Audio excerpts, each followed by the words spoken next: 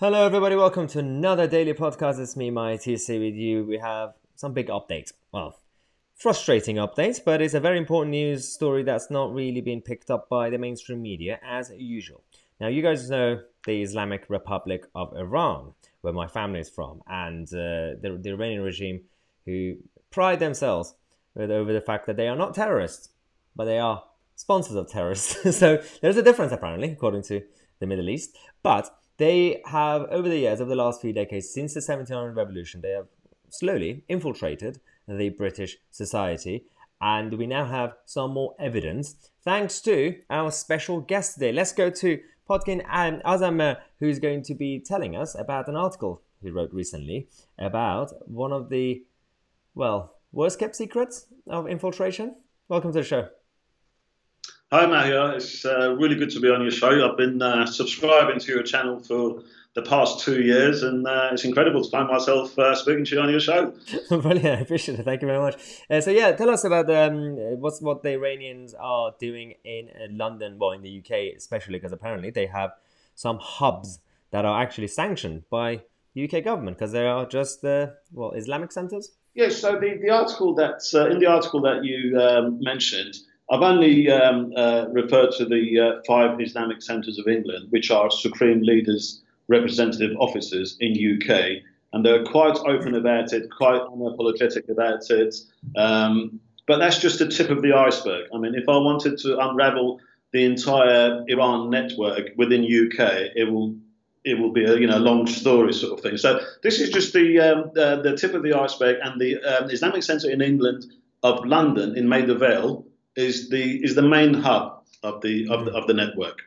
Right, yeah. I think I have visited this place ages ago because a lot of people were going to hang around there, and it always seemed very, very clearly Iranian. It's not it is built now for if you're just a Muslim from different countries, you can go and basically visit that place, but the whole thing's controlled by, of course, the Iranians. And but there's a problem because it's the status that they have is a charity status, right, in the UK. Yeah, I mean they operate under this guise of religious institutions and charities, but I mean every time a new head is appointed, the first thing they do, they read the letter of appointment by the Supreme Leader, and they put that on their website. They're quite open about it. They're not hiding it.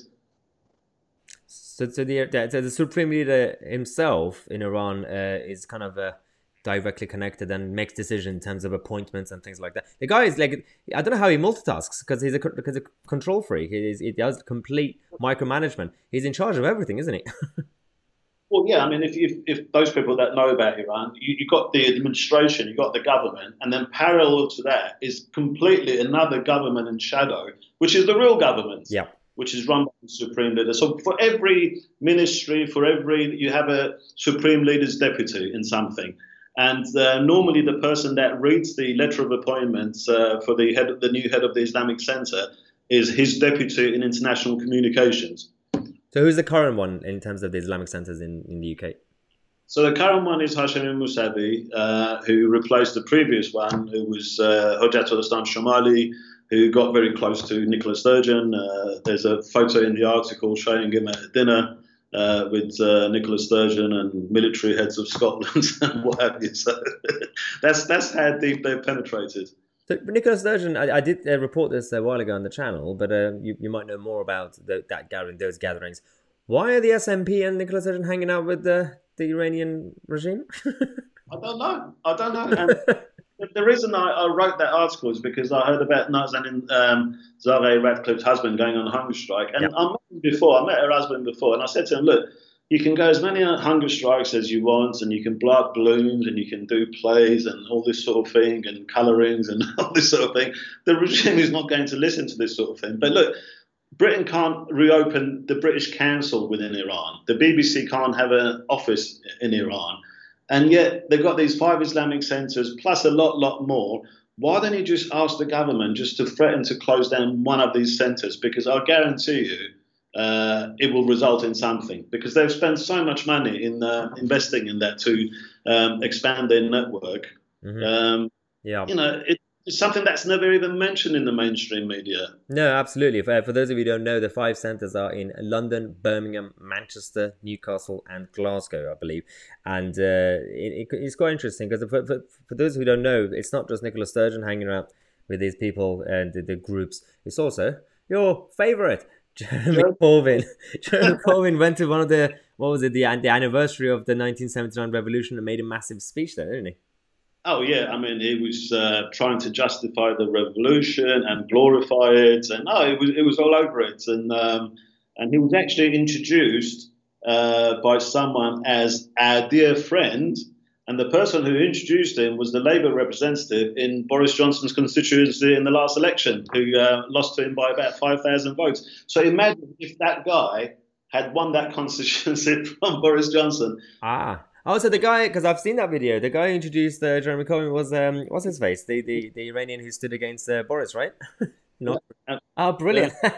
Yeah, that's so funny. It's hilarious because this guy who was standing, he said, I want to obviously beat Boris Johnson, but also to become the first Iranian MP. He's not the first Iranian MP. We literally had one, I think 2017 election, Steam or something. She's a Tory MP, but obviously.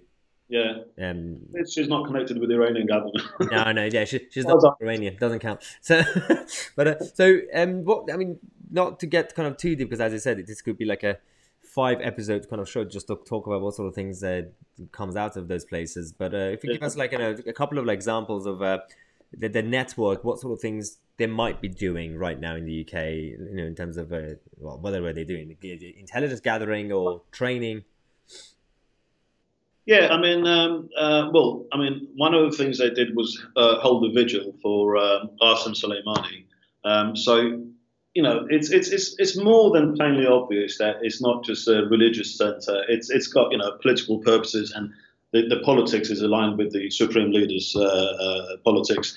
But they've spread their network. They do a lot of education work, for example. Young kids go to them, and right from an early age, they're introduced to Iran's Islamic Republic's politics, and they recruit disgruntled individuals that they identify there, and they send them to Iran for training, and they come back, and then their own children, their own families get UK visas, and they become UK residents. And the other candidate at one of the Newcastle constituencies, Ali Arvai, for Liberal Democrats, he's the son of the head of the Islamic Centre in Manchester, whose uncle was part of Rouhani's administration, and whose other uncle, who was also one of the judges in the kangaroo courts in the massacre of Iranian political prisoners in 1988.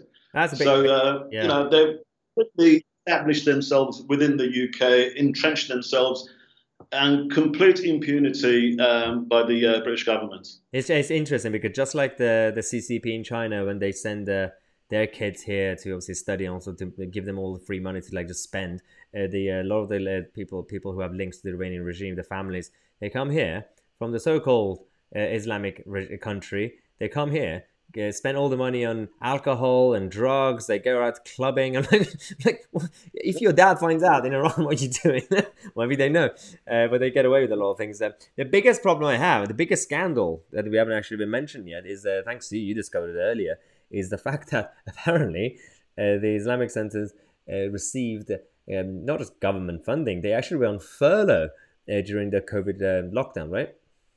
Yeah, I mean, again, it's the information is from Companies House. It's in the open. I didn't have to do anything special. And you wonder, why did the British government think, why were they compelled to think that it was necessary for Supreme Leader's clerk in the Islamic Centre come to work and pay them? I mean, it's probably, is it just for stupidity, or is it just because it's not publicised? At the end of the day, we can write as many articles as we want, we can make as many programmes as this, but unless the British voters take a stand, write to their MPs and alert them about this nonsense, nothing is going to change. And Yeah, that's the way forward, I think. Yeah, it's about To being make the proactive. country money is being spent on subsidising supreme leaders' offices in UK. Yeah, it is about being proactive and lack of awareness right now, because it's up to the Home Office and the Foreign Office to take charge with these sort of things. I think, if you randomly ask Liz Truss why not, for example, shutting down an Islamic center, of course the department, like Foreign Office, would just probably not know much apart from the people in charge they know, but random civil servants would probably think, oh my god, it's probably very, very offensive if we shut down Islamic State. It's probably Islamophobic, so we can't even do it. And so unless there's a wave of awareness, public awareness, and people write to their MPs, and there's proper effective campaigns, and then you could finally get, for example, Liz Truss or Priti Patel to actually do something. And as you said, this is the only way we could actually stand up to the Iranian government from the British perspective. That what's his name, Richard Ratcliffe, you can't really just go on hunger strike. Nothing gets done. You need to show strength, right? I mean, you hit the nail on the head as you always do. That's exactly what I was trying to say in the article. And you know, unfortunately, democracies have loopholes, and these tyrannies around the world know how to misuse those loopholes. You mentioned the Chinese, and it's the same with the Islamic Republic. With the Chinese, it's the Confucius schools, for example, that spread their networks. And with the Islamic Republic, is the Islamic centers, plus many other things that we can talk about at other programs if the need arises. Yeah, I think the mainstream media, but also a lot of people who are, politically sound, even on the right political spectrum, who might not think that certain topics are priority. They say, well, let's just focus on the bigger problems that we have. They might not know, but that's what it's the job of this channel, to make sure that everybody's completely informed and aware when it comes to the threats from CCP, from Iran, not just the internal idiocy we get from the civil service here, but all the other threats that are slightly invisible. So I want to say a massive thank you again to you for coming on the show. If there's obviously a development, an update, then it will be great to have you come on the show again to kind of see what's going on.